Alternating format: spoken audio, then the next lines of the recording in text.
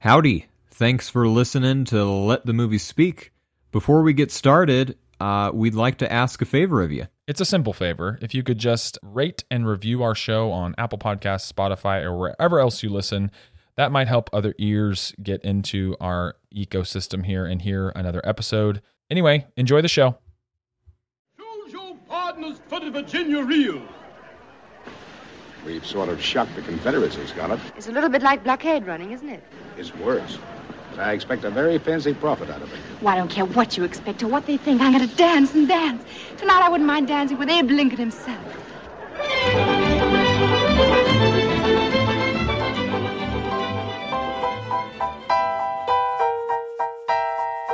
Frankly, my dear, I don't give a whoop. Can you imagine the difference one word would have meant? Not just for the film, which, adjusted for inflation, is still the highest grossing movie of all time, but for cinematic history.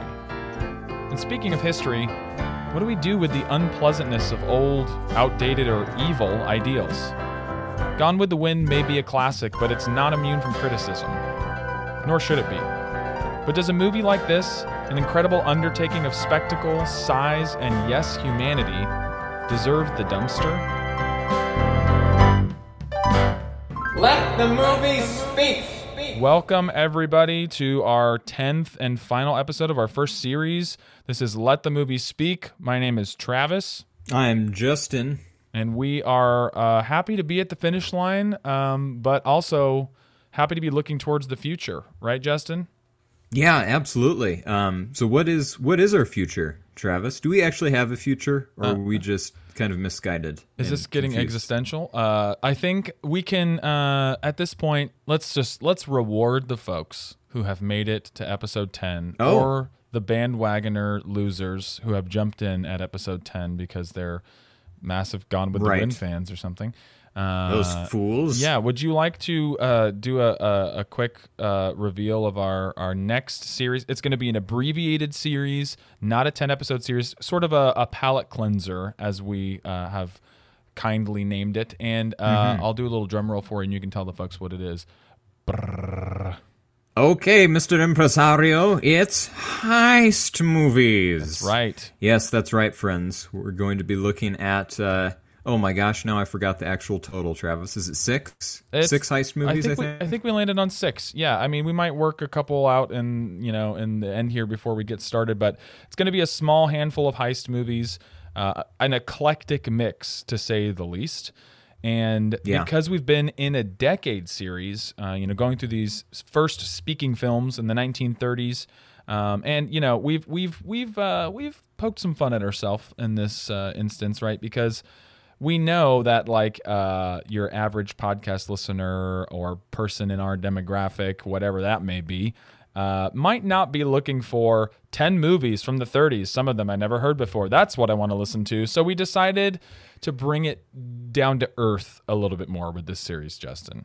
Yeah, I mean, and so we're not just sticking in one decade. I think we start, the earliest movie here for heists is 1949's Crisscross. I think I got that right. Yes. And then we're going all the way up to 2017. Hey, that's recent. It's the future. Yes. And Baby Driver. Yes. And some and a bunch in between there. We are, exactly. So we are excited and looking forward to getting that going. I don't think we're taking much of a break, so if you're listening to this, it shouldn't be very long at all before those episodes are available for listening. Yes, I'm excited to jump around decades after we've just been solidly in the 30s and have enjoyed it, I think, immensely for the most part, but it'll be fun to bounce around and just see what the other decades have to offer, all tangentially related to some kind of heist plotline. I mean, there's straight up heist movies in there, and I think we even got a Pink Panther movie in there because we both kind of love that's right.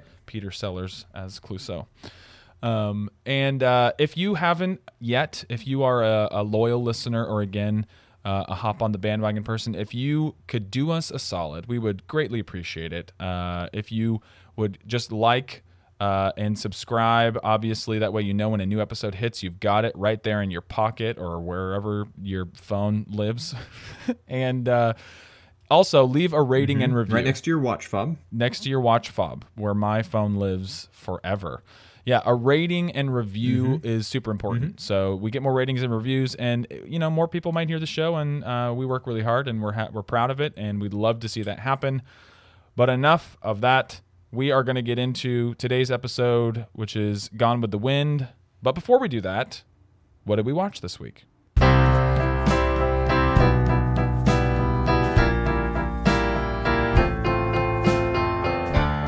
All right, old Justo, what did you watch this week other than Gone with the Wind? No, that was it, Travis. I don't know if you're aware, Gone with the Wind is freaking... it took me 17 years to watch this movie, Travis. And I did it all within a week, which I'm told is not possible. Right. But I've done it. And, I mean, my gosh, I had to break it up, man. I could not do all 4 hours of this for multiple reasons in one night. So I am prepared to talk about that ad nauseum, but that's all I got, my friend. So I'm going to throw that tennis ball back to you and ask you the same question. What did you watch this week? I'll tell you what I watched this week, but also, yes, I'm 57 years old now because I've watched Gone with the Wind. But other than Gone with the Wind, I think it was before I even started watching Gone with the Wind, and I did break it up into two. It has an intermission, so it's fine. The thing that I caught early on in the week, which was way shorter than Gone with the Wind, the continuing saga of a show that we've talked about a couple times on here and have really liked up to this point, WandaVision on Disney+. So what is this, episode 4? Ugh. Episode 4? Is that the latest one? I think so. Yeah, it's episode 4. Yeah, episode 4, the garbage, in my opinion. It's... My gosh. Travis, it just goes back to... we've gone from innovative, creative, unusual storytelling, not just for Marvel, but just in general, and it's been really refreshing, really fun.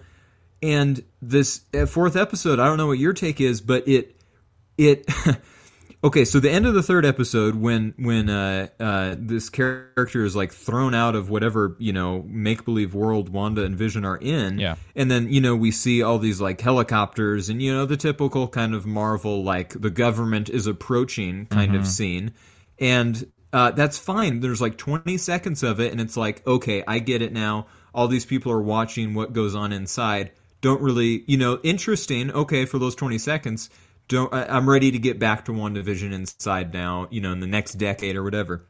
And instead of doing that, they just spend freaking 30 minutes doing essentially a big budget, and oh my gosh, it's produced just like a Marvel movie. Yeah. Just exposition of everything we kind of already know or didn't need to know at all, and nobody cares. Yeah. I mean, it's just such a missed, like we talked about wasted episodes with The Mandalorian. This, to me, is a complete waste. Yeah, it's an episode full of deleted scenes or something. Like, if they wanted to cut the show together differently and show you what was happening at the same time, that would be a way worse show. But also, this is an episode for, like, this is the showrunners, the producers, whoever decided, okay, look, we've gotten 3 episodes in, it's weird, and we're not giving them a lot of information. We're leading people in a pretty clear direction in my mind, but we're not spoon-feeding them and saying, oh, wait, don't forget, the audience is full of morons. So here's episode 4 to come along and, explain away, like, details that I never wanted an explanation for.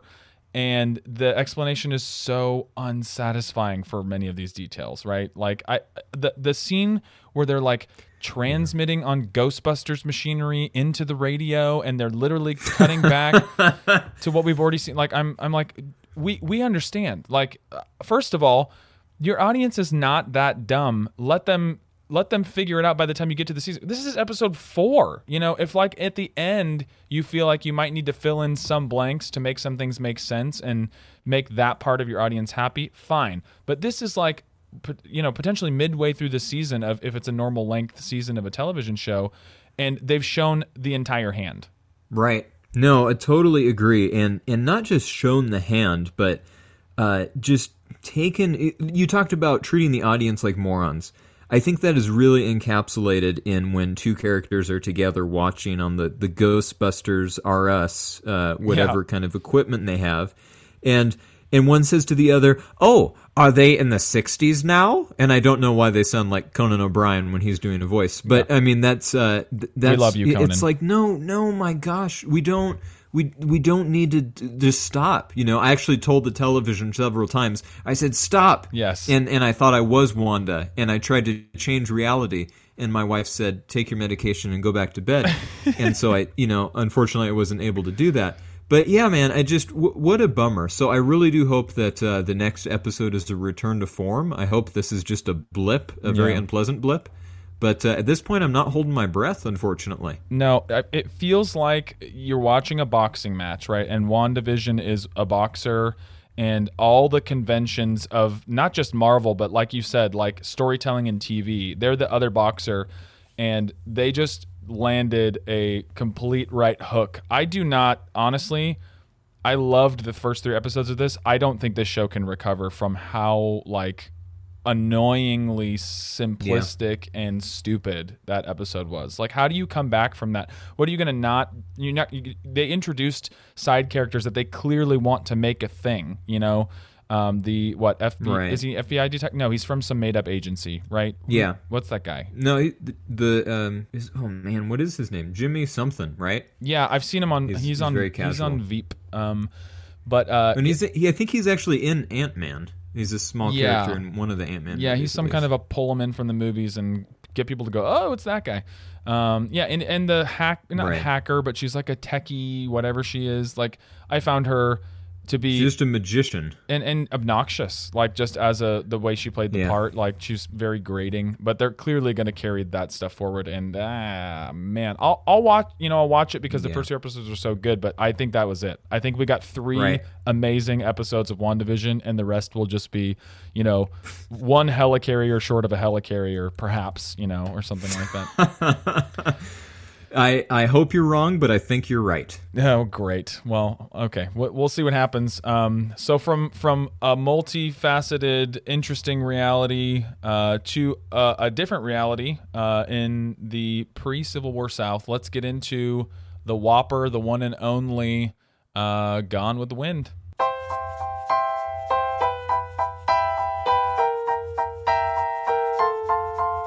All right, so let's get into it, Justin. What the intro to the film section for Gone with the Wind. Just be ready, listeners. This one might go long, Justin. I have a feeling. Yeah, it's a ginormous story, not just in terms of runtime, but in scope, in where these characters go in their journey. And there's also as a movie that's quote unquote one of the greatest of all time. It deserves some special consideration and discussion, I think, especially in light of criticism that's not new to the movie. I think this movie has always had a smaller voice of criticism against it from different sections of our culture, but those voices have become louder and more people are listening in more recent history. So I think...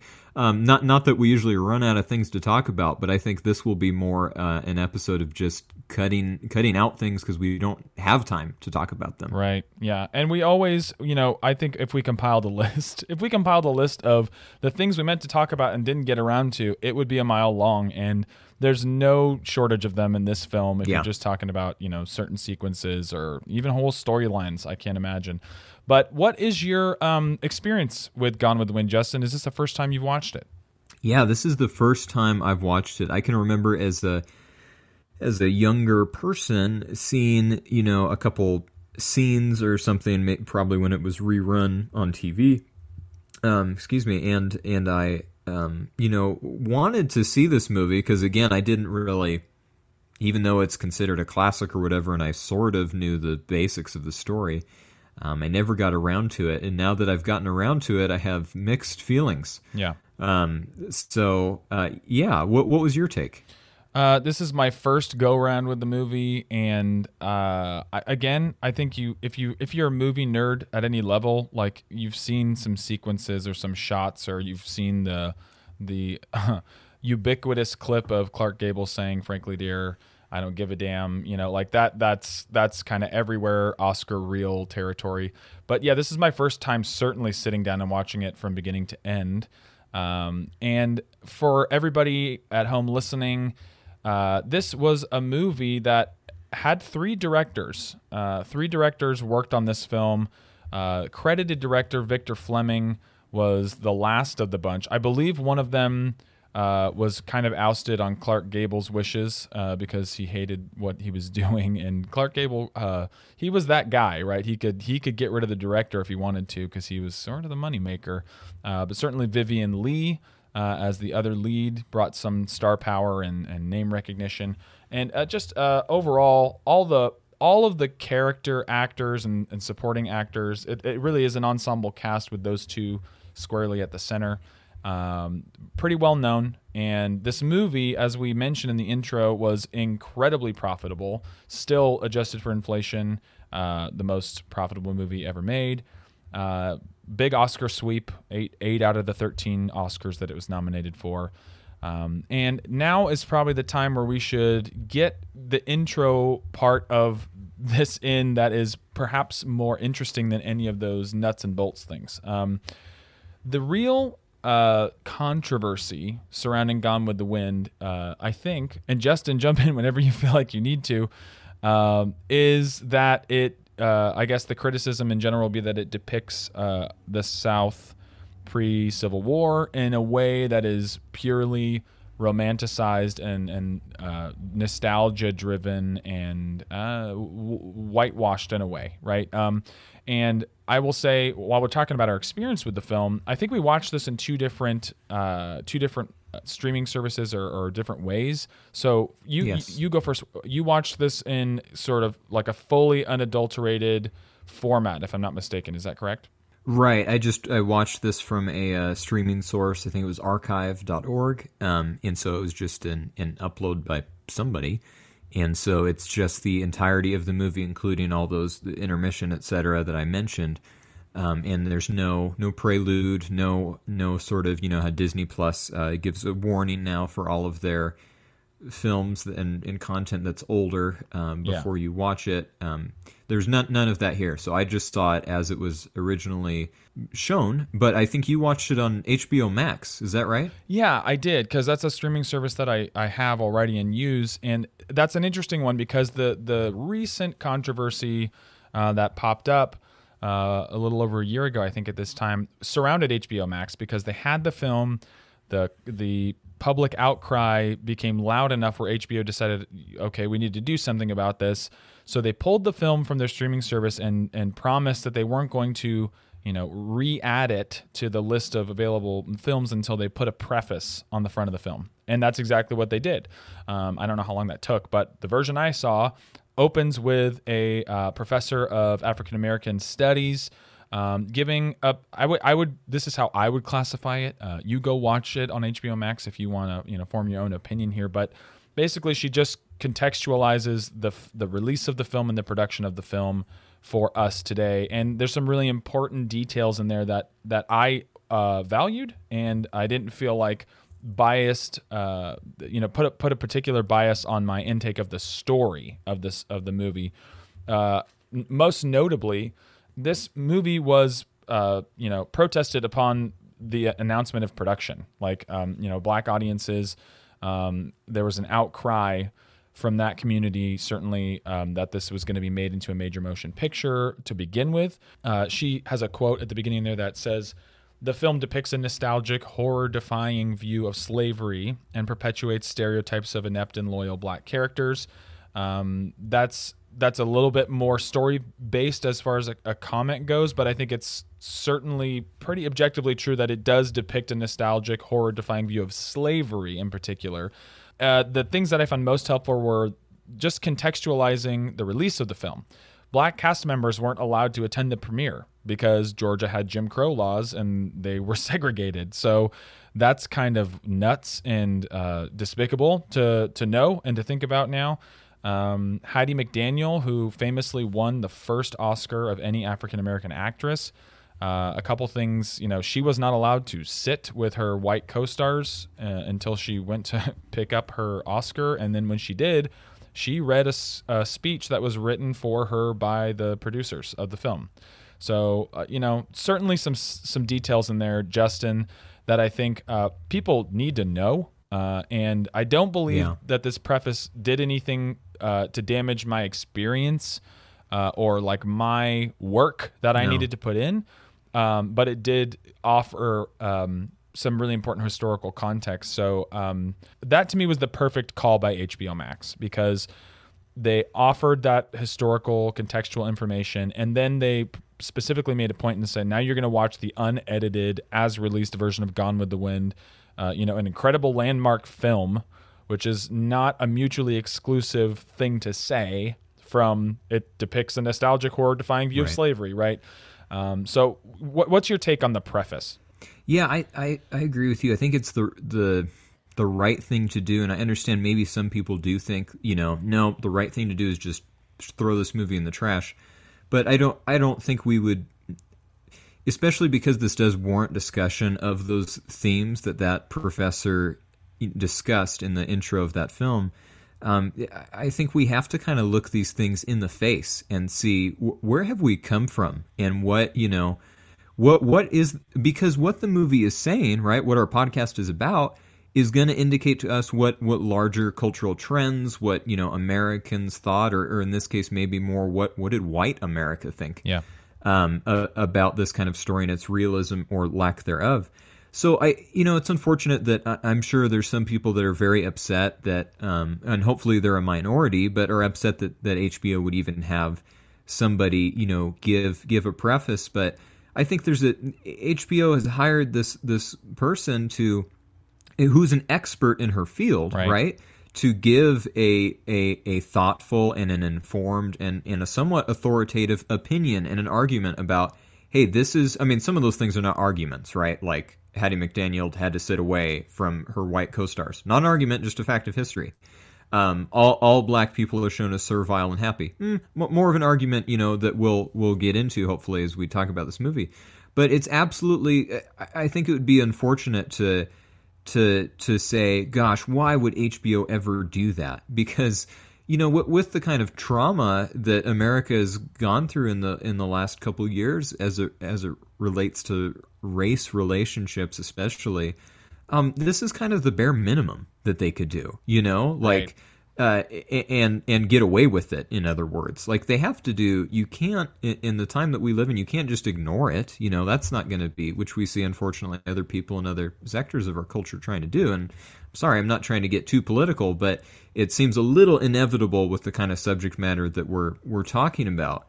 So, I think it's a good call, and it does invite viewers who are probably, don't you think, Travis, most people, they go to watch a movie and they don't hop on Wikipedia or IMDb after and go like, all right, let's find out what was going on in 1977. Mm-hmm. They just want to enjoy the movie, and then that might be as much as they do.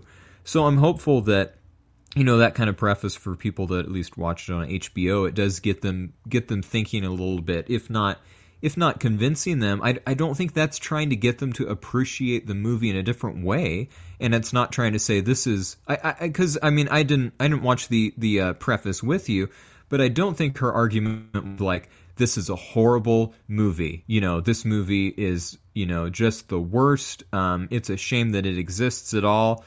Watch it if you're going to, I guess. No, she's more trying to give you a much more thoughtful, like, this is what's going on. This is why there's been some controversy about it. Now watch the movie. And so I think that's a respectful, and hopefully it allows for some viewers to be a little more informed as they go in, so that they know why some people are clamoring for this to be, quote unquote canceled or what have you. So I think it's a valid, and it shouldn't be, I don't think, an offensive step. If you're, I would just challenge, if you feel like maybe you're one of those people like, gosh, that's just way too far, how dare HBO tell me how to think? No. I don't think HBO is telling you how to think, nor is that professor. They're just trying, these are legitimate contextual issues that exist with the text or with the movie. And so I think to be aware of them is just going to make your experience of that movie that much richer, frankly. Yeah. And hopefully get you to appreciate different things. Yeah. To me, it perfectly set the stage to begin watching the movie. Now, if I had to look back, this is our 10th film of this decade, and I don't think there's a single one on the list that I can look at and not find some couple minute portion of our podcast or more where we haven't had to go, wow, that's 1930s for you, for whatever reason, whether it's men and women, whether it's, race, or, just any number of things that are thankfully in the past, right? I mean, in a lot of ways, certainly not in every way. And, we need to strive for a greater definition of justice, but the stuff that this movie requires you to do, like contextually, is first of all, just it's longer and it's dealing with the idea of the Civil War breaking out and what happened after it. It is much heavier lifting to do in that department. So that feels like the right step for me. And I think it set the stage very well for me to enjoy the parts of this movie that I believe are unquestionably of merit. The quote that she had in there that really stuck with me from beginning to the end was, "This can be an incredible film to experience, and this can be an incredibly painful film to experience." And to be perfectly honest, as a white dude, I needed to hear that. And at the same time, there is credit to be given to the author of the novel and the makers of the film as far as most people's perception and take from this movie. It may differ from the authorial intent or the filmmaking intent, right? And we're going to get into that as far as how people take it on the whole. But let's get into the meat and potatoes, into the what's it saying section. How's that sound? Let's do it.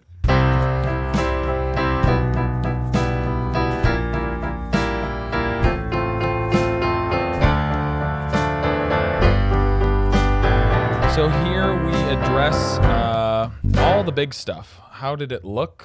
How did it sound? Do we like the story? Do we like the acting? All of that good stuff. And the first thing before we get to any characters, any plot, is color, right?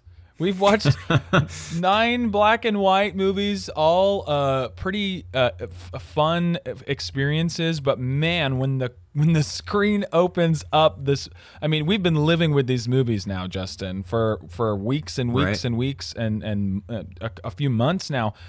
For me to watch, it's not the only thing I've watched in color in that time period, but I'm getting ready to do my podcast prep, watching, note taking, all that, and it's like bam, and huge vista, and not just color, but like this is a beautifully photographed color film. Like there are way uglier movies that came out last year than something like this. So what was your response to that, having been stuck in the black and white ages for a while? Yeah, again, like you, because that's not the only thing I have watched recently that was in color. It didn't, I guess I was in a slightly different frame of mind where I'm expecting color, but even so, this movie just slaps you awake or throws a bucket of, cold color water on you. Yeah. There is no denying that it is, part of the reason I think this movie is regarded as a classic is in no small part due to how beautifully it's shot. This isn't just done in color as like, and you would think with one of the first color movies that was wide released that, they're just kind of figuring it out. They're going to, no, I mean, for being as old as it is and one of the forerunners of that technology, I guess we'll call it, it's incredible. They knew exactly what they were doing. It's almost like painters. And so, it just makes the silhouettes pop that much more. And my goodness, it is just unlike we quoted Jimmy Stewart talking about colorizing not Gone with the Wind, but It's a Wonderful Life, and disdaining it as a bath of Easter egg paint or something like that. Yeah. This is not that. This is vibrant with the colors of life. Yeah. So. Yeah, it's like it would be forgivable, right, for like this or The Wizard of Oz, for that matter, which came out in the same year and was, as big of a film touchstone in many ways. It would be acceptable for either of those films to be like, wow, that's in color, but that's kind of where it ends. But, I'm not going to speak for The Wizard of Oz at the moment, but this is, even if this was shot in black and white, it would be so thoughtfully constructed, like visually. And the fact that it is in color, that, like you were saying, they make full use of it and take full advantage of that within the form that they're in. And yeah, so that jumped off the screen immediately to me. Another thing that jumped off the screen immediately to me, and I think gave me a little bit of the willies as far as what am I in for, is that opening narration crawl. Yeah. And I actually happen to have it in front of me here because this book does appear in Roger Ebert, The Great Movies. Good old Roger Ebert giving us some words of wisdom again from the great beyond. This is the opening crawl. There was a land of cavaliers and cotton fields called the Old South. Here in this pretty world, gallantry took its last bow. Here was the last ever to be seen of knights and their ladies fair, of master and slave. Look for it only in books, for it is no more than a dream remembered, a civilization gone with the wind. And you know what they forgot to do, Travis, was put "thank goodness" at the end. That's it. Yeah.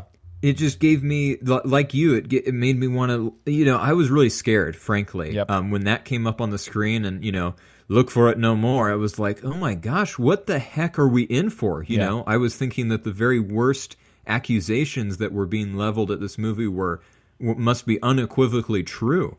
And I think it's some of the key words in there, right? Gallantry took its last bow. Yeah. What? Gallantry? Are you talking about, and of course, holistically, I'm not saying this to try to appease anybody, but I'm sure just because of the vast amount, unfortunately, of slavery that was in the U.S., probably not every slave was treated the same, good, bad, and indifferent, right? However, we know that maybe most, I don't know how we want to, I'm not going to tack a percentage on that because I'm not a historian, but there was some horrific atrocities where people are treated worse than animals or livestock that are going on. So to say, here's a time of gallantry, how tone deaf can you be? Right. It'd be like, oh, here come the Nazis. Well, there goes the last of color in 1945, right. When the Third Reich took it. It's like, no, my goodness, no. So yeah, the gallantry is what really rubs me, I think, the rawest there. And that it says, knights and their ladies fair. Okay, but then master and slave, like, why would we be bemoaning that? You know, it's kind of shocking, frankly, to read that. Yeah, it is, and I agree. I had to take a Tums after I read it because I was like, "There's 3 hours and 40-something minutes left, and is it just going to make me angry for that time, or is something going to evolve before my eyes?" And I think you'll find, right, if you stop there, you should be angry. Like, you should be upset. You should have the reaction that I think a lot of folks have and perhaps latched onto.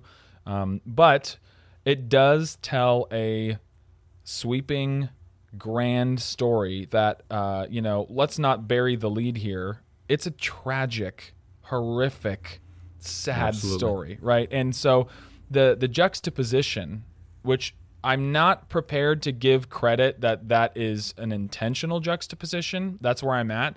But there is a juxtaposition between what you read there and everything you see that follows. Yes. Yeah. Totally agree. Yeah. It's a tragedy 100%. So I guess we'll get there when we get there. Yeah. So who do we have here? Let's talk about we'll do sort of a light brush stroke over some casting and performances, and then as we get into story, we'll talk about the characters' kind of function and purpose. But we have Clark Gable's in this movie. Not sure if you knew that. He plays Rhett Butler. We have Vivian Lee as Scarlett O'Hara, and then beyond that, the people that occupy the screen in story time: Thomas Mitchell as Gerald O'Hara, her father. Barbara O'Neill as Ellen, his wife, which she's kind of a smaller part. And who? Oh, there's so many. Geez, obviously Hattie McDaniel as Leslie Howard, right? Yes, Leslie Howard as Ashley. And then there's a bunch of siblings and cousins and other folks who come in and out. There's sort of the slave characters who last the bulk of the film, and we'll talk about why that is. Hattie McDaniel is Mammy, Oscar Polk is Pork, and Butterfly McQueen is Prissy. Those are the three that we spend a good amount of time with. Arguably not enough time with, but we'll get there in due time. Who's the last one I want to mention is it Olivia? Yeah, and that kind of core group are the ones who quite literally survive, the tale. Not all of them, but like the bulk of the screen time and whatnot. I think I would classify the acting in this movie as anywhere from good to great, kind of all the time. Yep. Nobody isn't pulling their weight, and it's clearly of note. Heidi McDaniel won Best Supporting Actress as the first African American ever. That's an immense achievement, and there's no question she earns the crap out of her Oscar in this movie. It's an incredible performance. So story-wise, we've got the picturesque colonial plantation South, and some sort of relationship drama. Let's talk about the central character here, Scarlett O'Hara, played by Vivien Leigh. We did a Wuthering Heights episode a couple weeks ago. Justin, do you remember Wuthering Heights? Unfortunately, I do. There might be some overlap. I think where you might be going with that is from scene 1, Scarlett O'Hara is portrayed as a completely self-absorbed, evil person. Yeah, that's it. And it's interesting. And of course, we bring up Wuthering Heights because several characters in there are the same.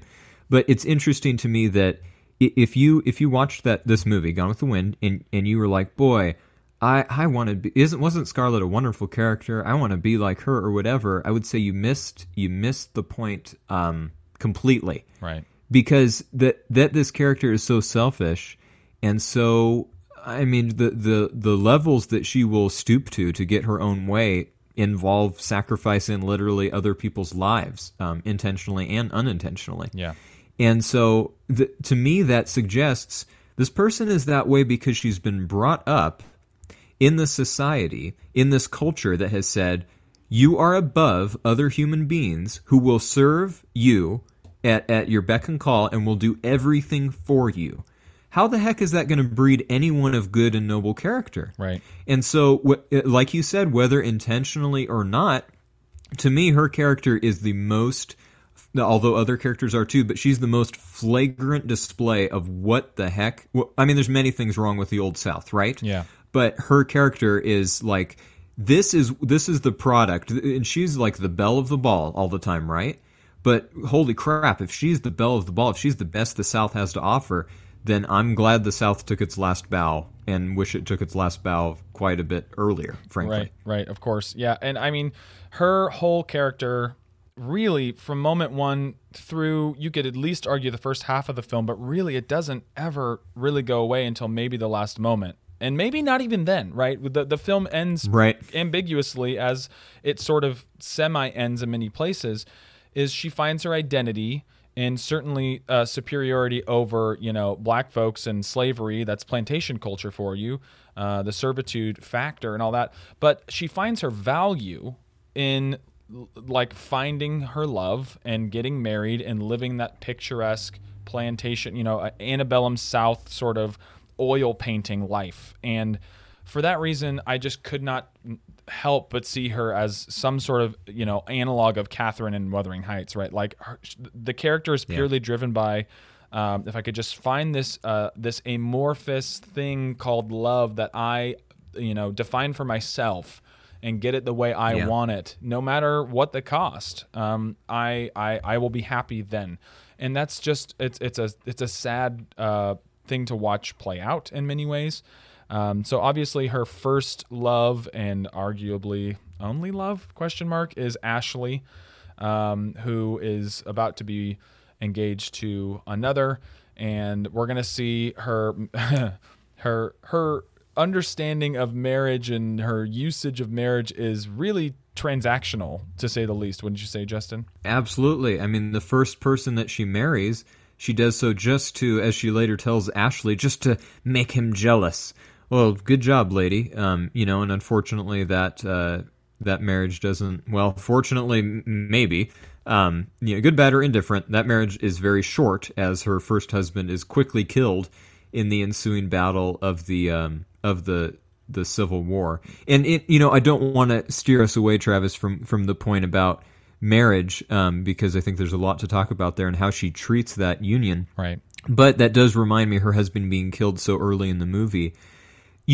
For a movie, again, that supposedly idealizes the South, it is, I think, of note that there's a very early scene when, oh my gosh, this scene we could talk about so much here, when all the men are downstairs talking about the war and the impending war, and the women are upstairs taking a nap, and all these little, little girls that are African American, little slave girls, are fanning them with feathers. Oh, yeah. To me, that's not played for laughs, No. right? And hey, maybe that's just because I'm in the next century now. But it's like, it's tragic to watch, and it's like, man, these kids just look like I want to kill myself. I've been doing this for 3 hours, and so I think even in a small way, the movie shows like this is not a good thing, Yeah. And so it would be one thing if the kids were just like, oh boy, what do you need, Miss Scarlet, or whatever, but they're not. They just look like zombies. Yeah. So I think that's interesting that little note is in there. And then going back to the men downstairs, they're all talking about the war, and the consensus is the South is going to whip those Yankees into shape. We've got this in the bag. And the only two characters in the movie, Clark Gable's Rhett Butler and Leslie Howard's Ashley, they're the only two that say, probably not. And they say that for different reasons, right? Leslie or Ashley has this more kind of not pragmatic, but maybe a more emotional or more poetic kind of reality of war. Like, guys, war's not going to be a good thing. War just leads to.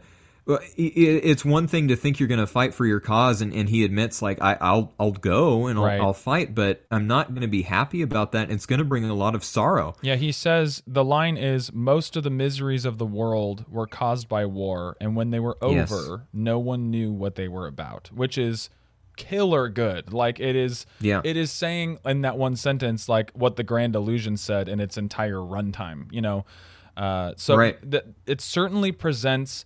and I think we'll keep hammering this point, right? Yes, the Confederate, folks in this are fighting for something bad, a culture that should not be upheld, and all of that. And you could view it and perhaps take it as the movie is glorifying their cause. But I think it kind of tells you over and over, right, through nuanced, layered ways, through Rhett and through Ashley and through the depiction of war and the masterful way in which it says over and over and over again, war is hell, war is terrible. Yeah. People are being blown to pieces, people are dying. Who cares about the cause if it causes this much destruction, right? That is a very complicated statement. It is not simple. No, not at all. And Rhett gives a little bit of a simpler, more pragmatic kind of approach, which is still, and I don't think it's made up. I think it bears a lot of truth and history. He says, "Look, guys, you may have all the fighting spirit you think you can muster, but the North has this thing called industry, and you don't. And so he who is able to make the most guns and arm the most people is going to win." And so it's his is not altruistic. He does not have anything, deeply meaningful like Ashley does, which you just read. But it's interesting to me that those two characters who are essentially the two male leads in this movie tell the audience the South is doomed and this war is not going to bring anything good. Yeah. He I have to say now, before we get too far into Rhett Butler, it is impossible for me not to look at this character, Rhett Butler. He comes on the scene. Immediately, he's introduced as a man with a bad reputation, bad intentions, a sketchy history. Yeah. He specifically calls it out. He says, I believe in Rhett Butler, right? He's only in this for profit, he'll say in a scene just a little bit later. This is Han Solo. Like, I mean, come on. Like, in so many ways, he is the pirate of the movie. Like, he is out there for himself. He is going to look after his strategic interests and his, financial interests even. It's just funny to me, that parallel. Like, I don't know how you have Han Solo without Rhett Butler. Right, and he has that Wookiee with him too, which is really, I don't think most people are aware of that. Groundbreaking for the time, yeah. So, I mean, Clark Gable comes on the scene as Rhett Butler, immediately has what looks like eyes for Scarlett O'Hara, and that is going to be sort of the genesis of the rest of the drama of the story in many ways. Let's talk about the casualty list scene. So there's a lot that happens between the opening barbecue. This little thing happens called the Civil War starts. Men go to, all of them that we see basically enlist, and then her husband gets killed very quickly. It's like they're married, and then boom, you see a letter on screen. He's dead. She's not super sad about it. She's not really in mourning. She's even complaining about having to be in mourning.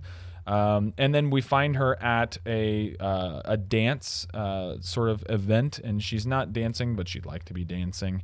And Rhett shows back up again, right? And so what do you have to say about Rhett Butler and Scarlett O'Hara, and maybe his intentions or something like that? Yeah, as far as they're related, at least it seems appropriate to say game knows game, and so he pegs her for what she is from the get-go and lets her know in no uncertain terms. He doesn't try to woo her with fake affections or gifts or anything. He just says, you're just as selfish as me. You're only in this for you. So I'm not into marriage. I just want to be selfish with you. And, so he has no nobility. Right. Excuse me. He has no nobility with her. And so she's resistant to that because in her selfish view, not for any moral reasons, but in her selfish view, that's not what love is supposed to look like. Not that her image of love is really pure or good, but it's just not what she wants. So she rejects him. But the first kind of way in which you see that barrier start to be broke down is, like you said, when they're at this ball together and she's in her mourning clothes. And Rhett Butler flies the Millennium Falcon in. Again, another weird kind of, you should have seen that coming. Yeah, and he's like, all right, stay with... I don't think he was called Chewie. I think he was called Dewey. So, obviously George took a little license there. But Rhett Butler comes to the ball, and she tries to kind of avoid him, but then they end up dancing together, and it's very scandalous, and I think done to good humorous use of, how offended... some people in that culture were, in her family or friend circle, like, how could she be dancing in her funeral clothes, Right. And then they have this very elaborate, I don't know about you, but, because I know very little about choreography or whatever, but as I was watching that dance that they were doing, which is quite a bit different from twerking, which I hear the kids are into now. Yeah, that was Civil War twerking, yes. Civil War twerking, yeah, and so...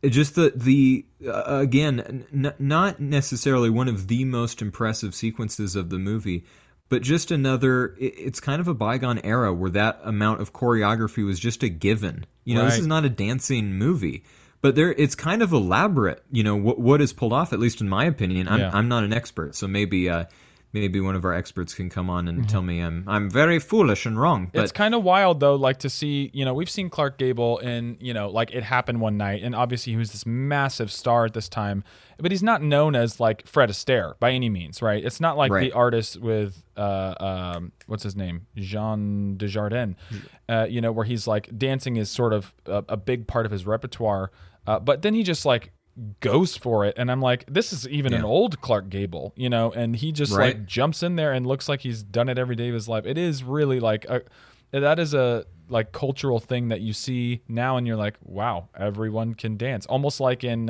It Happened One Night when we're like, wow, everyone could sing. It's a similar dynamic to that, and I think that we're gonna really like land on a few key scenes that affected us, and I'm gonna tee that off by saying the scene when they get the casualty list is one of those scenes in this movie, right? That says to me the most compelling theme is of any war movie should the taste left in your mouth, right? The thing you walk away with should be, we should always do everything possible as human beings to avoid this horrific thing we know called war, right? Yeah. And if the movie doesn't do that, it's irresponsible, bar none. Like, there's no question in my mind. Right. And this scene does that immediately, right? Like, you see this huge horde of people coming to just get a list and see if their loved one is on that list of casualties.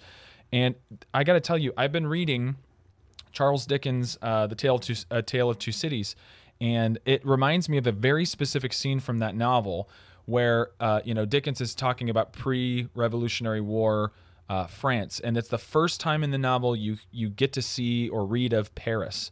And there's this sequence where he's just describing a guy who is taking this large cask of wine, and he drops the barrel in the street, and it cracks all over the sidewalk and spills into the little cobblestone, and makes little trails and little streams. And he just describes, right, like the poor, impoverished, dirty people that fill the streets coming to lap it up, right, with their mouths and with their hands, and to suck off the broken pieces of wood, that wine. And there's a line in that section where he says, and as much mud was taken up as wine in that moment, or something like that.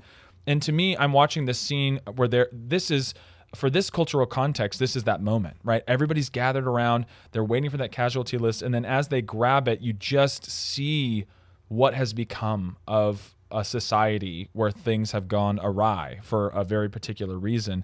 And Rhett reveals his hand over and over and over again. Like you said, he's very pragmatic, right? He sees these people weeping, and he doesn't really have a ton of compassion on them. He said, look at this miserable lot of people. And then he says, the South is singing to its knees. It'll never rise again. Like, we're not even done with the war yet. And he's looking around saying, like, this is a complete waste of time. And he's fighting, right? And he's not fighting for the South. He's fighting for himself. But man, that scene got me. I don't know about you.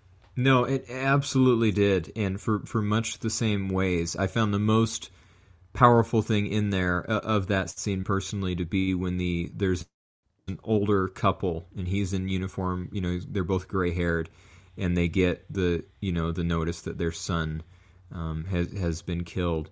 And it totally, to me, it rightly humanizes the cost of war. I don't feel bad for those people because they're Southerners. It's really irrelevant.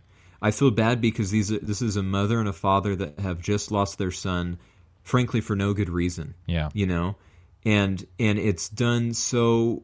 It's beautiful because it's tragic. It's not beautiful because it's a good thing, but it's a beautiful reminder of what you said, that the cost of this, as the movie will say over and over again, like I'm sure we're going to talk about that wide shot when she walks through all of the injured, and it's to me that's not like, oh darn, the poor Southerners, it's like, oh my gosh, these poor people. Why the heck would we, again, whatever the audience thinks it's trying to say, what I think the movie's actually saying is that this is futile. Yeah. This war is yes, it's if half of the nation is saying, nope, we want slaves, we're leaving, you didn't leave a lot of room for ambiguity or options, for the other half of the nation. But at the same time, it's like, why was that really worth it? Yeah. Is it that important to you that you want your sons and your daughters and people just to die? Yeah. So that you can own other people? Again, it's one of those. If you kind of want to deconstruct it, I don't see that as like, oh boy, well that's just too bad that they had to suffer that way, the poor Southerners. No. It's more like this is the true cost of this war, and it could have been avoided. Yeah, let's while we're on that subject, let's just go back to back with 3 of those scenes. Okay, that will be the first one, right? I think the casualty list scene for me is the first kind of really like pillar of, it holds up that theme in such a strong way that like on that merit alone, it's saying something valuable, right? And we're not even in the wrap up section yet, but to me that is super, super important. The second scene like that is the scene you alluded to, right? Like we see her come in contact with really the horrors of war on a massive scale, right, when she's watching the casualty list go up. But what's she doing in that scene? She's just wanting to see if the person she loves, who's married to this, person who's very close and dear to her, that she secretly loves this man, is as long as he's not on the list, she's kind of okay. She's not really all that affected by this, right? She's not that touched by it. But the next scene, I think, is a little different, right? Now, you can make the argument that Scarlett O'Hara doesn't have a massively bending arc in this film, but I do think she has moments where things wash over her and vicariously us, the audience, in that wide shot, okay? She's walking through the streets of Atlanta, after Gettysburg, if I'm not mistaken, and it pulls out and pulls out, and I don't know what the camera was on. I don't know what lens they were using. I don't know how many people were laying in that street, but it's just body after body after body, and just like maimed, wounded, just gray uniforms everywhere. And she's just this ant just walking through the center of it. That was jaw-dropping to me. Like, I have never seen something so effective in what it was trying to do as that wide shot. Absolutely. And the scale of this movie at times is, I mean, it's second to none. I don't think a lot of things that have been done in this movie have really been equaled or tried, frankly, since then. Right. Just the amount of actors that you would have to have on screen for that shot is tremendous. Yeah.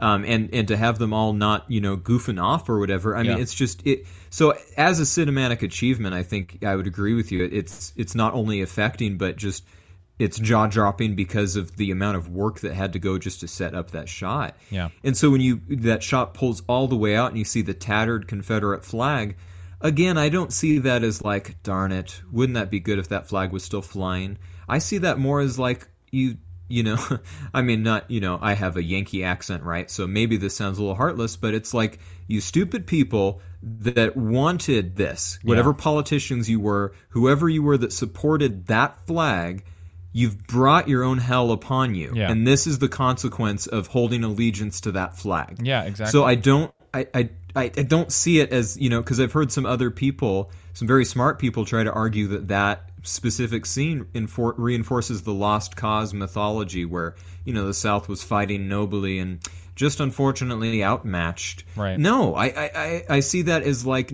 how can you look at those, hundreds or thousands of bodies out there and that flag and have anything but disdain for the powers that be that put those men and women there? Yeah, and it's such an important movie that I think it's worth fighting over in this way, right? Because I can see it from both ways, right? Like, whether the authorial intent was what you described or not, as a reappraisal of historical film landmark thing, right? Like, we should be able to look at this now and say, maybe the DP for that shot thought, you know what, we're going to engender a specific Southern sympathy here.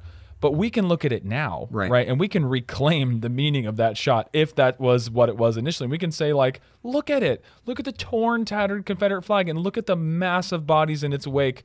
Cause and effect. It's A to B. You know what I mean? Like, so I agree that goes down in the history books for me as like, I literally, my mouth was open. I could not believe it that the camera just kept pulling back. And you just see her, right? And think about the symbolism here. She is like dead center in the shot, and as it pulls back, Scarlett becomes smaller, and the hell around her becomes bigger. And I think I'm applying an okay interpretation to this. Like, in that moment, at least for a time, in that horrible thing she was walking through, she didn't just see herself and her wants and her wishes and her love, identity, and all that. She saw what we saw, which is the scope and scale of this stuff.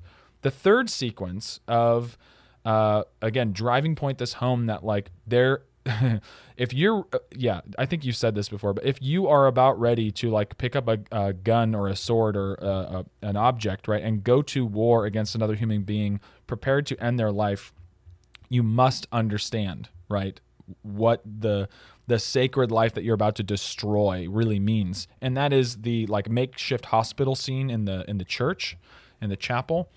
Oh boy. Yeah, where she is playing nurse, albeit not very well, because this is, again, she's been chewed up and spit out by everything that's happening around her. And this is a more detailed, like, close up version of the same kind of thing, where we see the doctor going from person to person and just saying, like, the wounded and the injured are, I need something for the pain, doctor. I need something for, I'm sorry, we have nothing for you. We have nothing for you.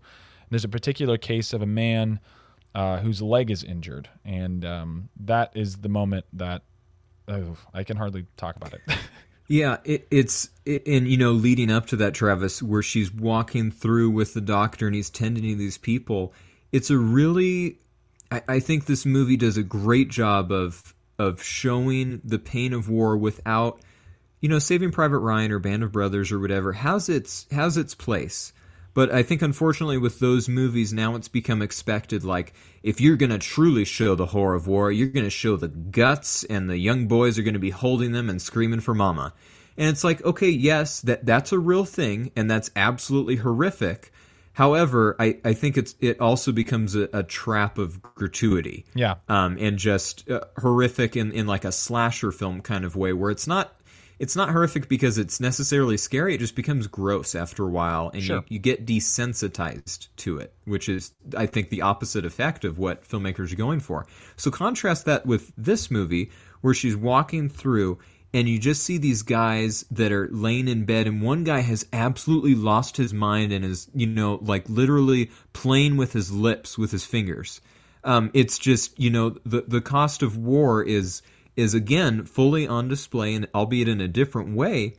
And I think those shots of, she goes by some other men that are injured before she gets to the specific scene you mentioned, and it just in not extremely graphic, but in very calculated, telling ways, it says, wounds of war are different. It's not all, hey, my large intestine is hanging out. Right.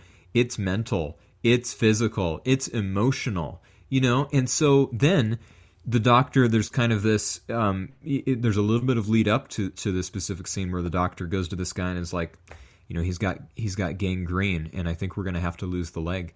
And my grandfather actually has a lot of he's very much into the old West and history of the Civil War, etc. So he had kind of a library of books about these things. And I remember as a kid reading one of these books about medical equipment and the kind of process of medicine in the Civil War and post-Civil War era until we really get to essentially 1900. And so often, unfortunately, these guys, they would be very quick to take the leg or the arm because they didn't know how to stop infections. And so whether or not that was right, I mean, frankly, the book that I read, I recall it saying, probably a lot more people lost appendages than needed to, simply because they knew how to, if they did that, they could stop it, and they didn't really know how else to treat it, and they didn't want to, lose life. So this doctor is going that route. Hey, this guy's got gangrene. I'm going to have to take the leg. And he doesn't have any kind of pain relief or anything to give him. So they go to this larger operating room, and the shot, it's perfect because it's like this vaulted ceiling kind of. Yeah. So there's just this infinite space for this guy's screams to go up. And as he realizes what the doctor is going to do, and as Scarlett approaches the room, he starts screaming bloody murder.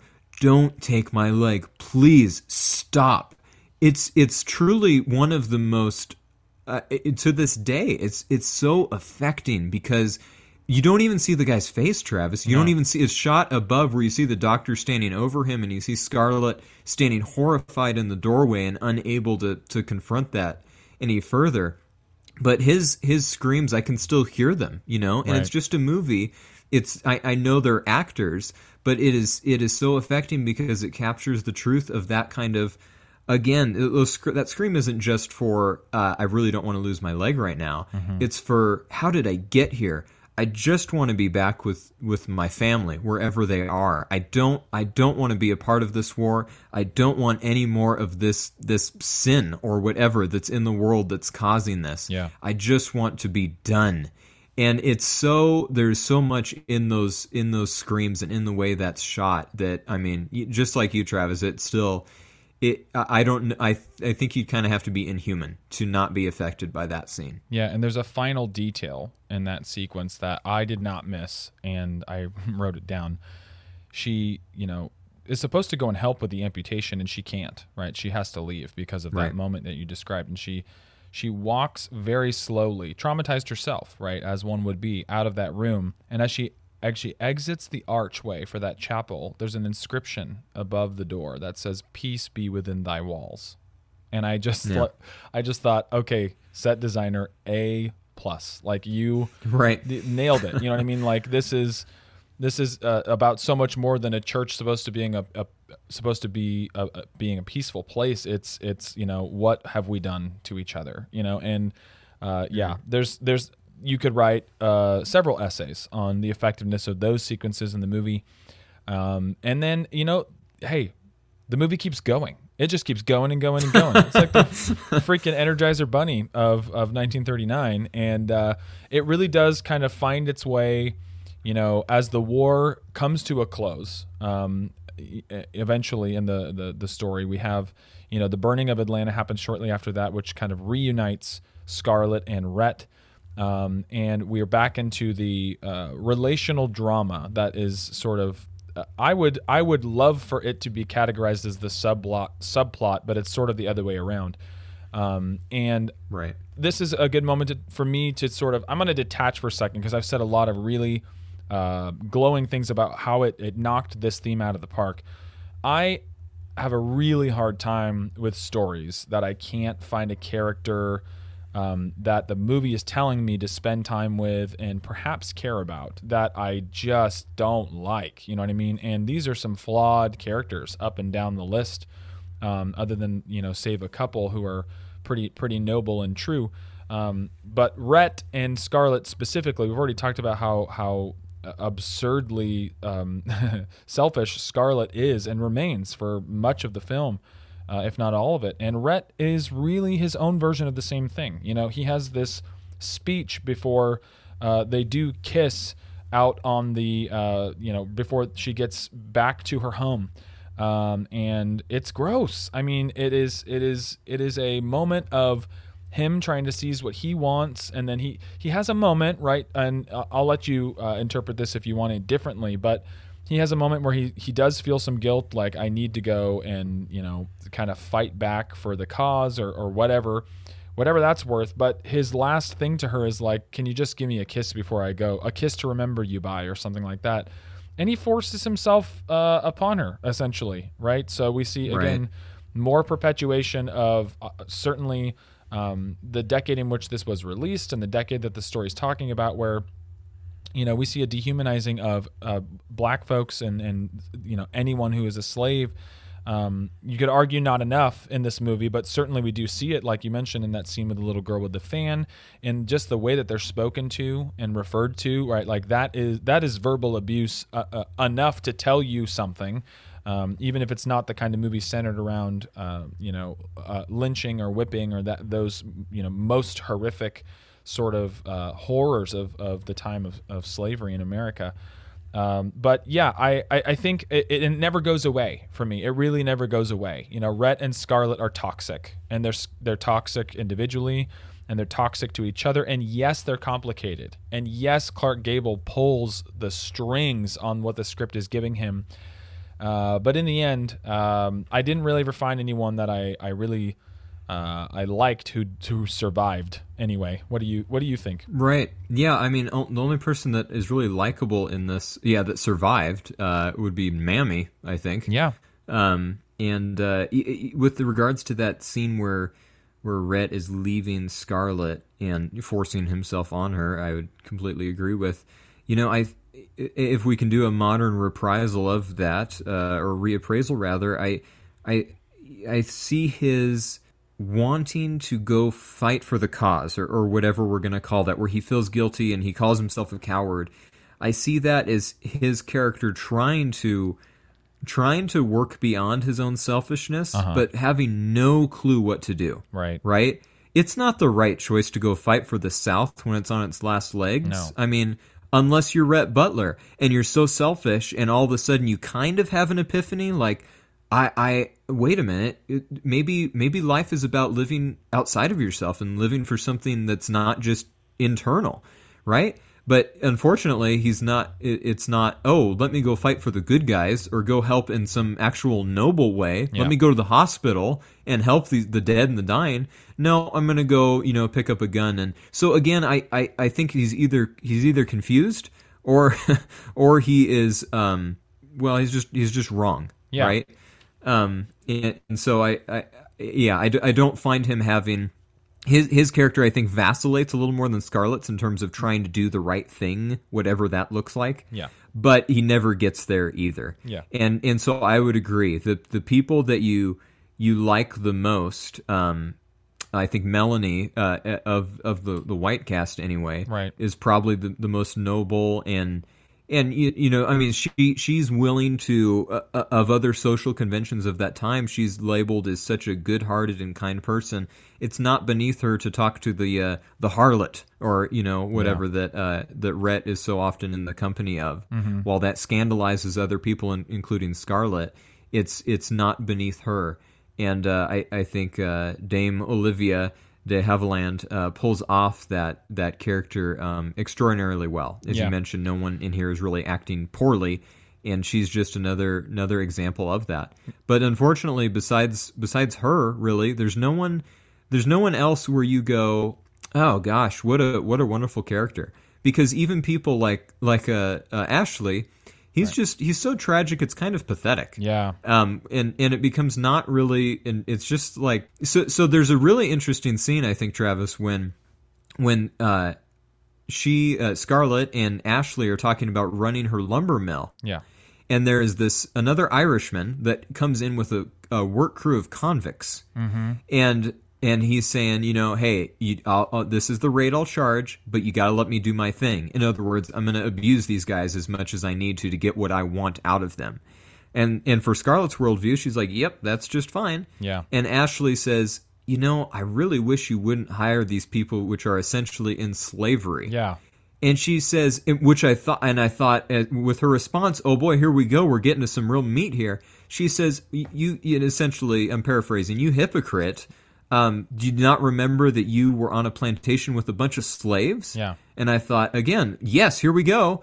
But then he says, oh, Scarlett, I never was into that. As soon as Father was gone, I was going to set them all free. Oh, my gosh. And I thought, what a pathetic cop-out. Yeah. Because as the audience, I think it's pretty clear you're supposed to go like, oh, yeah, yep, slavery. I guess slavery was wrong. Let's not think about it too hard. And yeah, Ashley, oh, yeah, he didn't really want the slaves. So instead of actually examining the implications of slavery for these individual characters in a way that could be very meaningful and transcendent beyond 1939, the movie takes the easy way out. And I think it's to its detriment, unfortunately. Yeah, I agree. And of all the flawed characters, I call most of them flawed. Even Olivia de Havilland's character Melanie, right? Like she's all about upholding the plantation culture. So that is the context we're talking about, right? That is like the default of the people that are the story that's being told, right? This group of characters are pretty much all okay with that.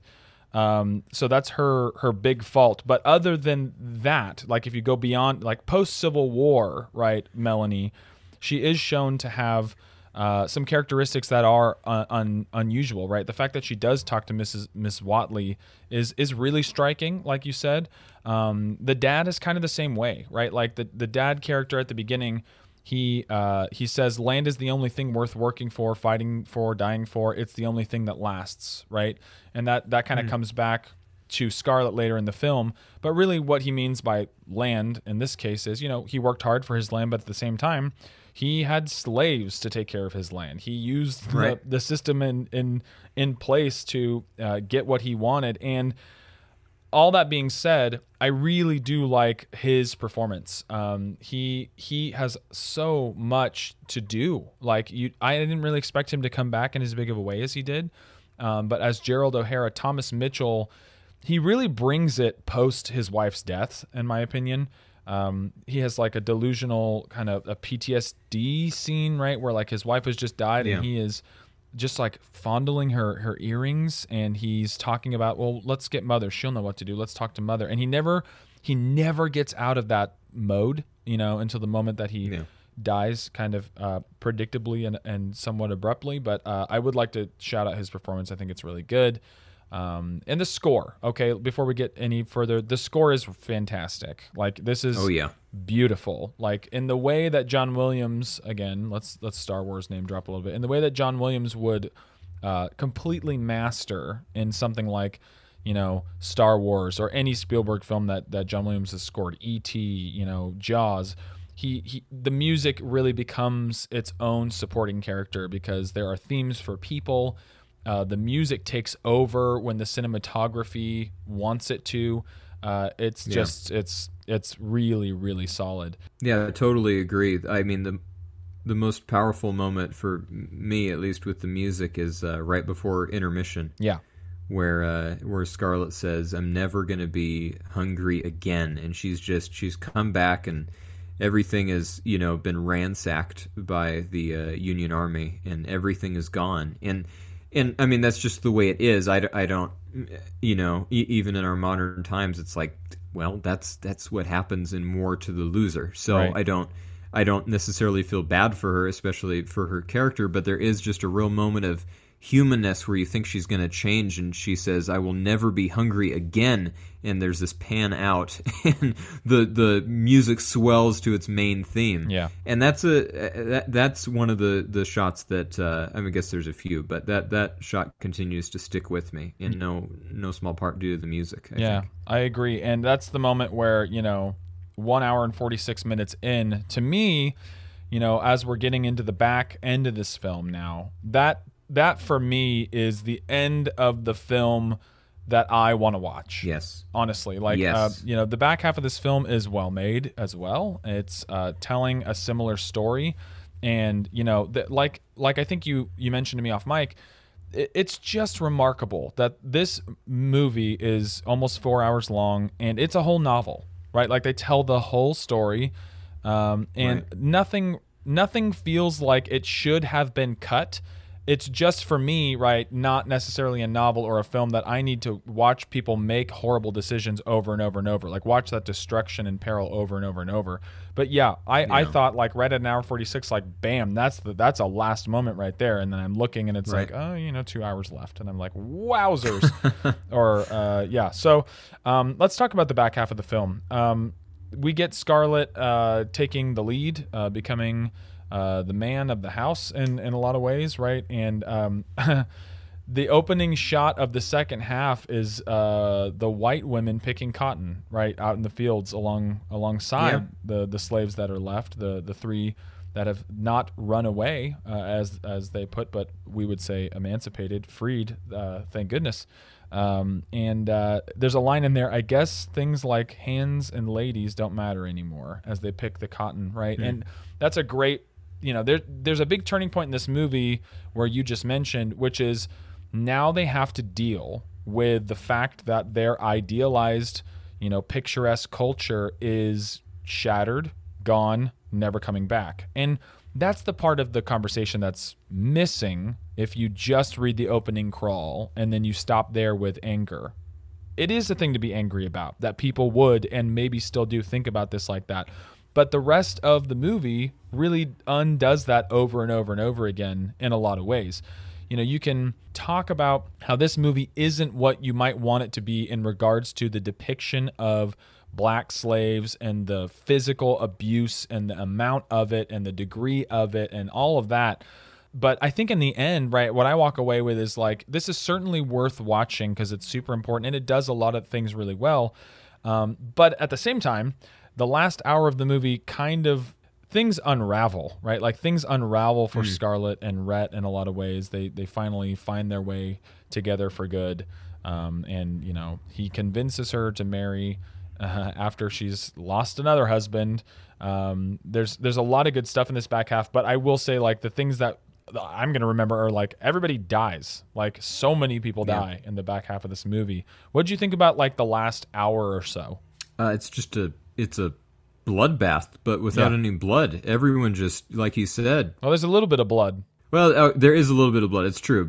I guess that's maybe not in the last hour strictly, but there's a really interesting scene where a Union, we don't know if he's a deserter really, although the film kind of hints at that, but this Union soldier comes and he's essentially coming to ransack and, maybe take advantage physically of Scarlett. It's not really, it doesn't get to that point. Because as he's this intruder kind of marauding in her house, she takes a revolver that Rhett had given her earlier in the film and puts a ball of .44 caliber lead in his face. Yeah. And the film doesn't dwell on that shot, but I do think it's noteworthy that his bloody face is in living color for a split second. And from an era where violence is frequently off screen, where it's like the bad guy pulls the gun or whatever, and then the camera pans away, and then you hear the gunshot. This is in stark contrast to that thing, and I think to very good effect.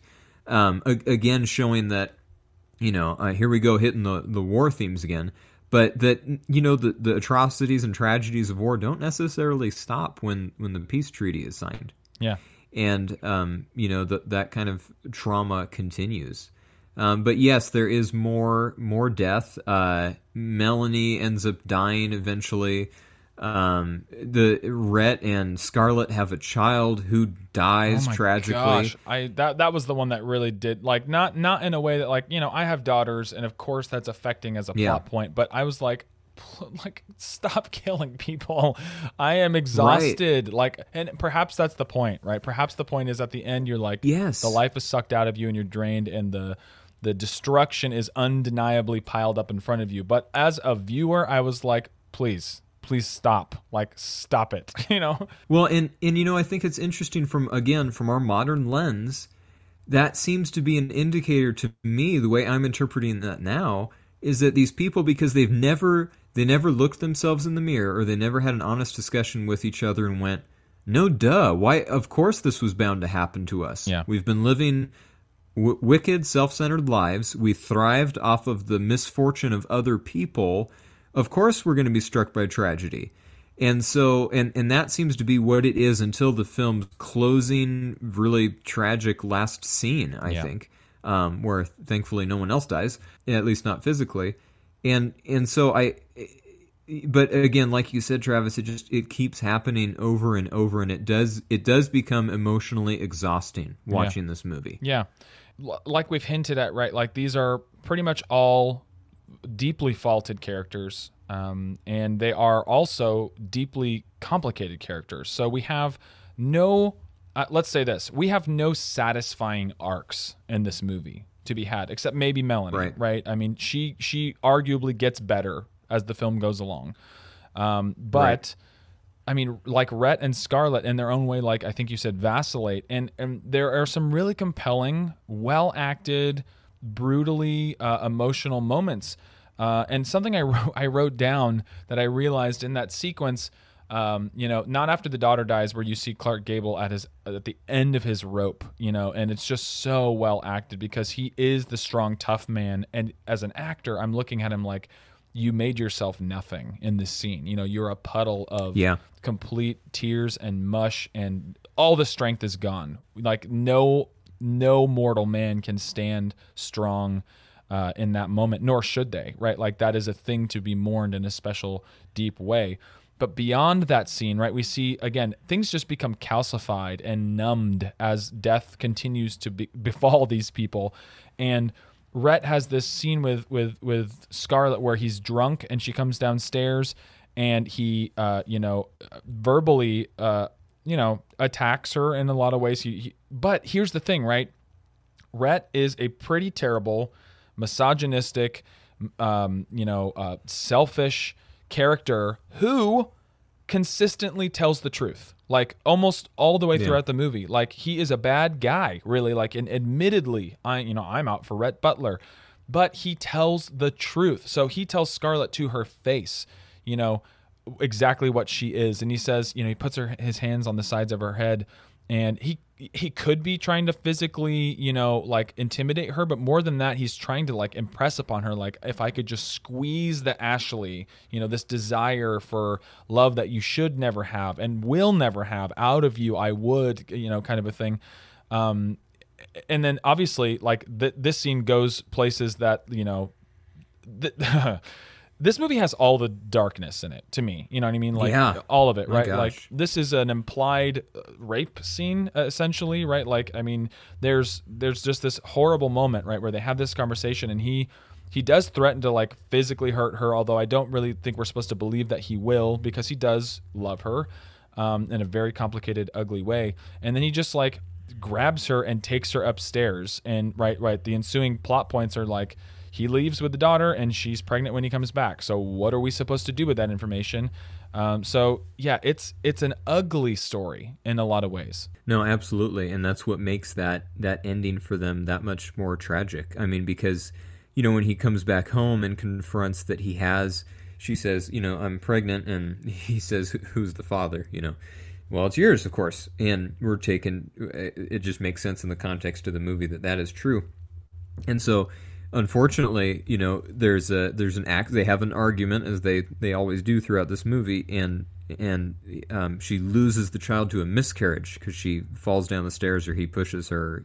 He moves out of the way just enough, and he says, right, the line is the most important thing. Go ahead. Yeah, he says, I hope you do have an accident. And then right after, she falls, and that's when and actually that's the moment, actually in the wake of that's what breaks him, if I'm not mistaken.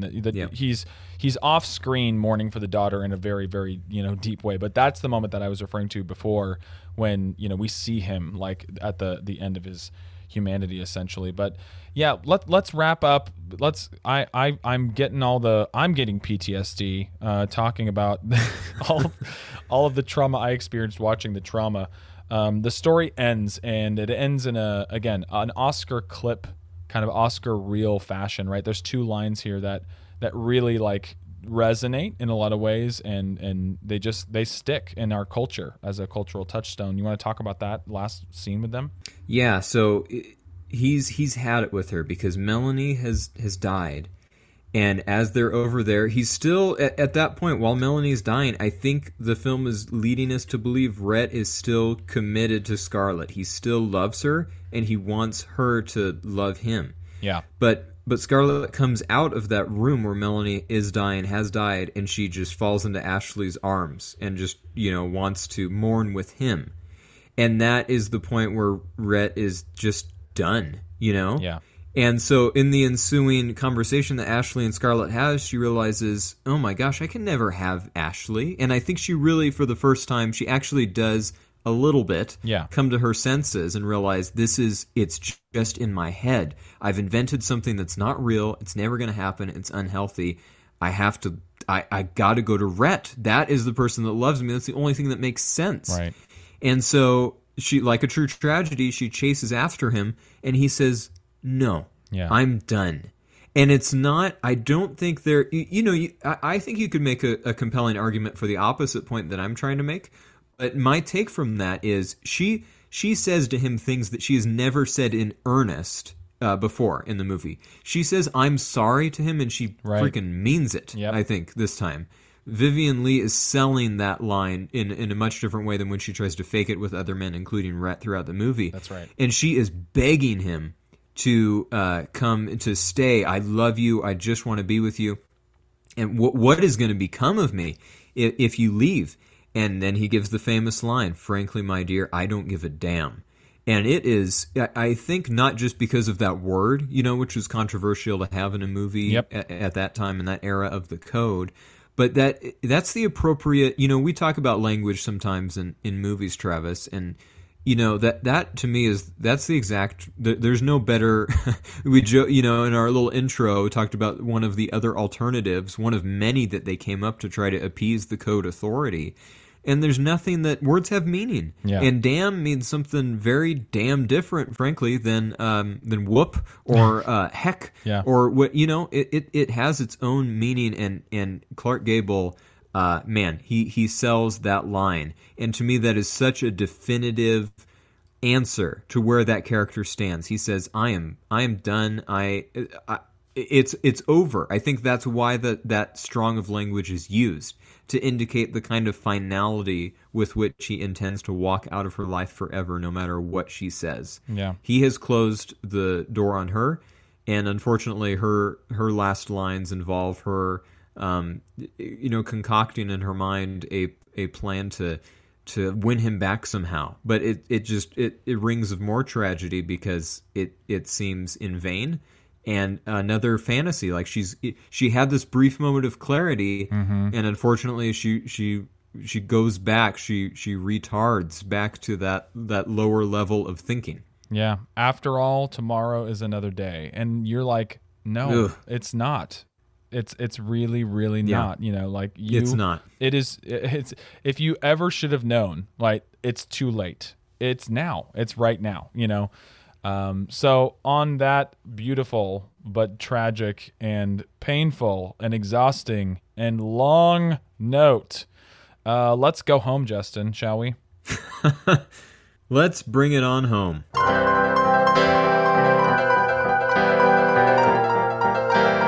right. Well, as if we didn't, thread this needle beautifully like two verbally, gymnastic geniuses throughout the episode.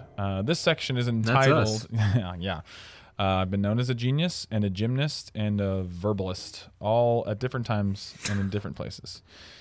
Is it worth your time? That's what we're calling this section. This is our final concise review and rating of a film from the 30s. And man, this was, I'm glad we left this till the end in a lot of ways, because yes, for me, this movie requires a ton of work from you as a viewer. And yep, with every genre we've touched, with every different director and kind of space and scope of movie that we've touched, this by far is the most endurance tested you'll be as a viewer of all the 10 films we've done, and of like a lot of films that you could ever watch. And so in a lot of ways, I do think that the current conversation resulted in a better environment to watch this movie. I think people talking about it is better than people taking it as we assume it should be taken. The preface that I saw really served this thing up well for me. And this is my final take on the movie is, the first thing is I just don't like the people in it, and therefore it's going to be hard for me to tell you should rewatch this once a year. It's just that kind of movie, right? Where it might be a great film, but it might not be an infinitely rewatchable one for a lot of reasons. First and foremost for me being like, I just dislike these people, and I hate watching them be terrible to others and cause destruction and all that. On another note, which is, maybe the buzzier part of the conversation, I don't think that the recent controversy and kind of the reappraisal, let's call it, of this film and whether it should be accepted and streamable and all of that, I don't think it resulted in the wrong decision. I think people should watch this movie, and people should watch this movie and do the work, because really, like, there are so many good films out there that tell the story that people are yearning for this story to tell, right? The story of abused, mutilated, and just physically and emotionally repressed Black slave characters at the center of the story, right? Like, those films, those books, those stories, we need to keep telling them. We need to find more of them that need to be told, and tell them over and tell them louder and in greater detail, all of that, right? But this isn't that story, right? Like, that's not the purpose of this story. And that may be a fault, right? Like, that it goes through such great lengths to catch such a scope, and yet it really does in a lot of ways miss that part. But my advice to anybody would be, watch this movie.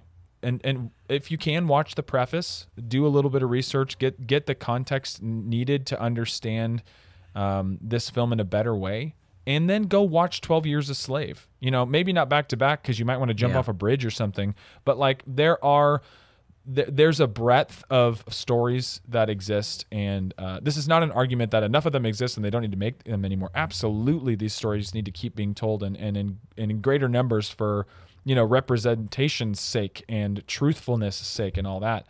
But how often would I rewatch this? I will probably not watch this movie from beginning to end ever again, because it was painful and exhausting, and the characters annoy me in a fundamental way. But there are sequences I might rewatch again because they deeply affected me. I think the things it says about war are infinitely valuable and need to be said over and over and over again. And you know what, Justin? I think we've had a conversation about this before, but what came to mind was, what's the Mel Gibson movie that I trash on because of this reason? It's The Patriot? No. Or We Were Soldiers? No, beyond that, he directed it, but he's not in it. It's got the one where the guy climbs the cliff and brings people back, and it's more recent. Hacksaw Ridge. Okay, Hacksaw Ridge is a film. Oh boy. Yeah. Oh boy. Here's the deal. Okay. Yeah. Where Gone with the Wind may be faulted, may present a perhaps a diluted or picturesque version of the antebellum South at times, most notably in the opening crawl and specific characters.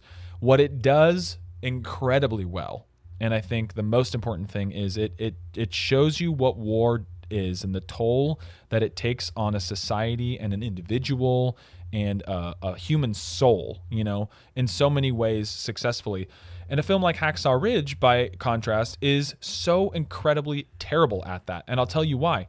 The movie's about a pacifist, a guy who said, I'm getting drafted, going to go to war, but it's against my religion, against my moral code to do violence. So the whole film is about him not doing violence. He goes and he brings people down and he saves the wounded and he saves a ton of lives and he does this incredibly heroic feat. And you know what Mel Gibson does as the director of this film? He shows you every piece of gore and flying intestinal blood splatter. And again, like Justin, like you said, it's not that that's not necessarily a reality, but what is the point of the story, right? What is it saying? Well, that's a story that purports to tell you that, a man with an air and a moral code that guides him to be a maker of peace and not a maker of war, somehow with endurance and incredible strength and fortitude made it through war without firing a bullet and did an amazing thing. But the movie just it divulges itself. It wallows and it just rolls around in the fact that it can get away with the blood and gore. Gone with the Wind is the opposite of that, right? Like, it's almost a bloodless film in a lot of ways, but you walk away from it thinking, let's never, ever, ever do that again. So that's my ultimate takeaway. Justin, what do you have to say? Yeah, it's tremendous, I think, for a movie that has such a scale and a scope that can pull back the camera and look at the world, supposedly, that if we're truly evaluating this, that it does so, but has a big blind spot. And that blind spot is for every African-American character in this movie. Yes, Mammy deserves the Oscar that she earned. Absolutely. But there is, I think this movie's big fault, like you alluded to, is for being so big and being such a grand story that I feel like we could have stood for about an hour less of white people dying and an hour more of what do our black characters actually think when the white people aren't around? Yeah. What are their experiences more? Because you get some really interesting, I think, and sometimes subversive in a good way, commentary for them. So there's the guy, is it Big Sam? Is that the sort of foreman of the slaves that Scarlett meets in the street when I think he's when the war is going on? As Big Sam or Big Jim? I get them mixed Big up. Big Sam, yeah. There's Pork. One of them's a made-up character. Pork is the one who gets Big the Sam, watch, okay. and Big Sam is the one who's like the field foreman. Right. So when she meets him, she's saying, "What is going on?" And he says, "We are going to go dig a ditch for the white folks to hide in." Yeah. And I thought, oh my gosh, there is not a more subversive good, because he says it with the sort of like, quote unquote, happy slave appearance. But I don't know how you can hear those words and think, he's just a simple-minded guy. He's absolutely getting his digs in. Now, of course, the argument is absolutely valid. Does that obviate, the crimes against African Americans that this movie seems to just wash over? Absolutely not. But I think it is interesting that line is even included instead of just having him say like, well, we're going to go dig a trench to help the war effort or something. Yeah. No, he takes an opportunity collectively, the movie takes an opportunity for him to make fun of the people that enslave him. And so, unfortunately, though, the movie whiffs a lot of other opportunities to really represent African Americans well. I think the shining example of this is when Prissy is with Scarlett and Melanie's going to have her baby, and Prissy originally tells the doctor, "Don't worry, I've delivered babies lots of times." And I thought, wow, again, if the line had just stood there and that had been true for the whole movie, I thought that's great. Scarlett is shown to be useless despite her, her upbringing and her privilege and all that, while Prissy is actually experienced with the things of this world that are actually useful. Yeah. I thought this is fantastic. Unfortunately, for no good reason except that Scarlett is forced into a situation where she has to help, Prissy is later proved to be a liar, which is just not, in a movie that already has so little representation of African Americans, just felt like a real crime. Yeah. And so like you alluded to with mentioning how many slaves either, were emancipated and ran away, thank goodness, from Tara, or were, forcibly conscripted to service for the Confederacy somehow. I didn't find it totally unbelievable that those three characters, Pork, Prissy, and Mammy, would stay behind, because everyone's different. And, unfortunately, what did happen in the South, right? Not unfortunately, every African American person did not leave for greener pastures, right. And unfortunately, we're just in a new form of slavery, essentially, for a lot longer after the Civil War was over.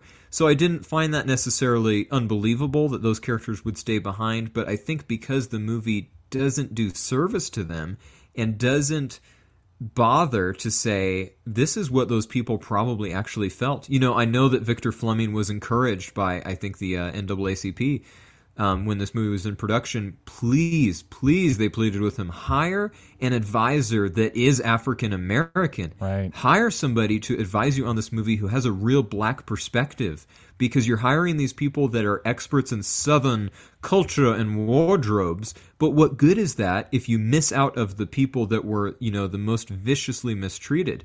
And unfortunately, the movie never did, and I think that shows. And that is of course, that's what's being talked about now and is the glaring issue. So like you said, I would agree. This movie does say some things that are good, especially about war. And bigger picture, whether it intends to or not, it says this society that breeds these kinds of people had to come down because it just breeded self-centered, blind, abusive, horrible people, essentially, that could care less if they hurt, murdered, or otherwise abused other human beings. But unfortunately, that message is really diluted by the inability for the film to really confront those things. And yeah, of course, it's not 12 Years a Slave. This movie is not Roots, and it doesn't purport to be that. But I think it's a shame that it takes, again, such a wide picture at supposedly this era and does so without examining really the main driver for why the war had to happen in the first place. Right. So for that reason, I'm glad to have watched it, and I would agree with you. It just so that you can be better informed. Buckle up if you're sick and got the flu or something, yeah, and got to stay in bed all day. Hey, if you got 4 hours, you might as well put it on, and just so you can be a part of the conversation at least. There's still a lot of cinematically, just as a production and as a picture, there's a lot to be commended. But there are absolutely plenty of issues, both with regards to race and humanity and just tragedy that need to be discussed, and I think taken on their own merits too. So I think I'm with you, Travis, which is probably a little boring that we're not maybe more contradictory with one another, but I don't think I'll ever really sit down and watch this whole movie again unless it's, with somebody. Oh, please, I haven't seen this before. Will you watch this with me?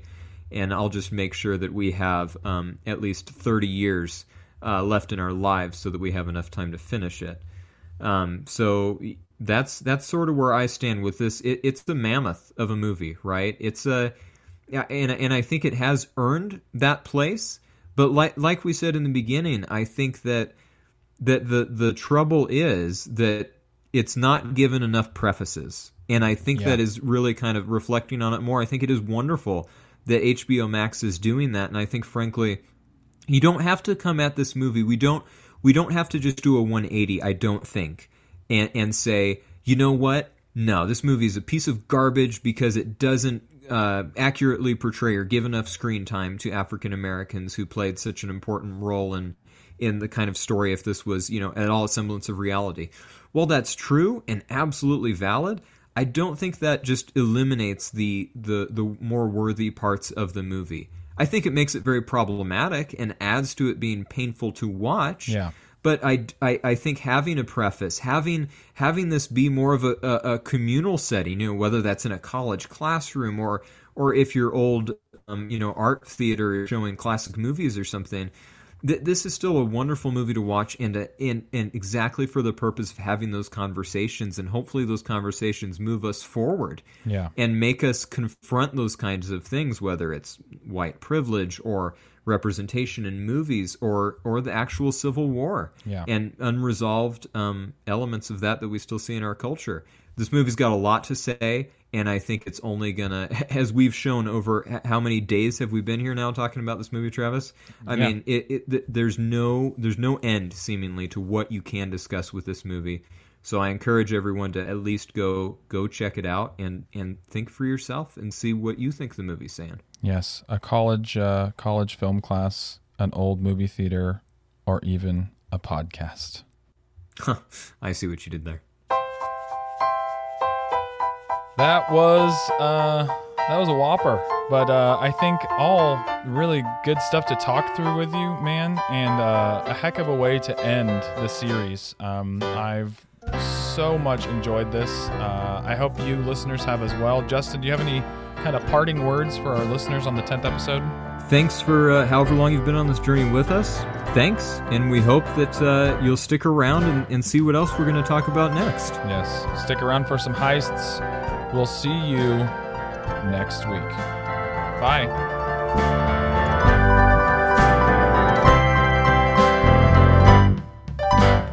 Let the movie speak.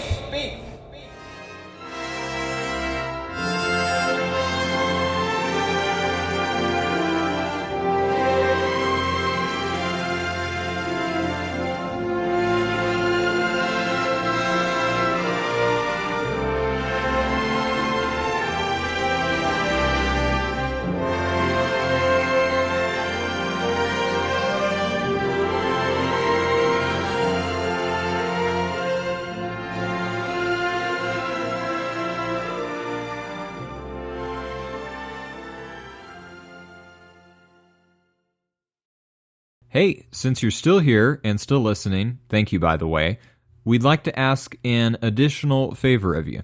We have social media. It's a thing on the internet, and all you need to do is find us on Instagram or Twitter or Facebook and like and subscribe. I know this is annoying, but we have to ask you because we want more people to hear the show. In addition to that, if you could rate and review us on Apple Podcasts, Spotify, or wherever you listen, we would greatly appreciate it. See you next week. Bye.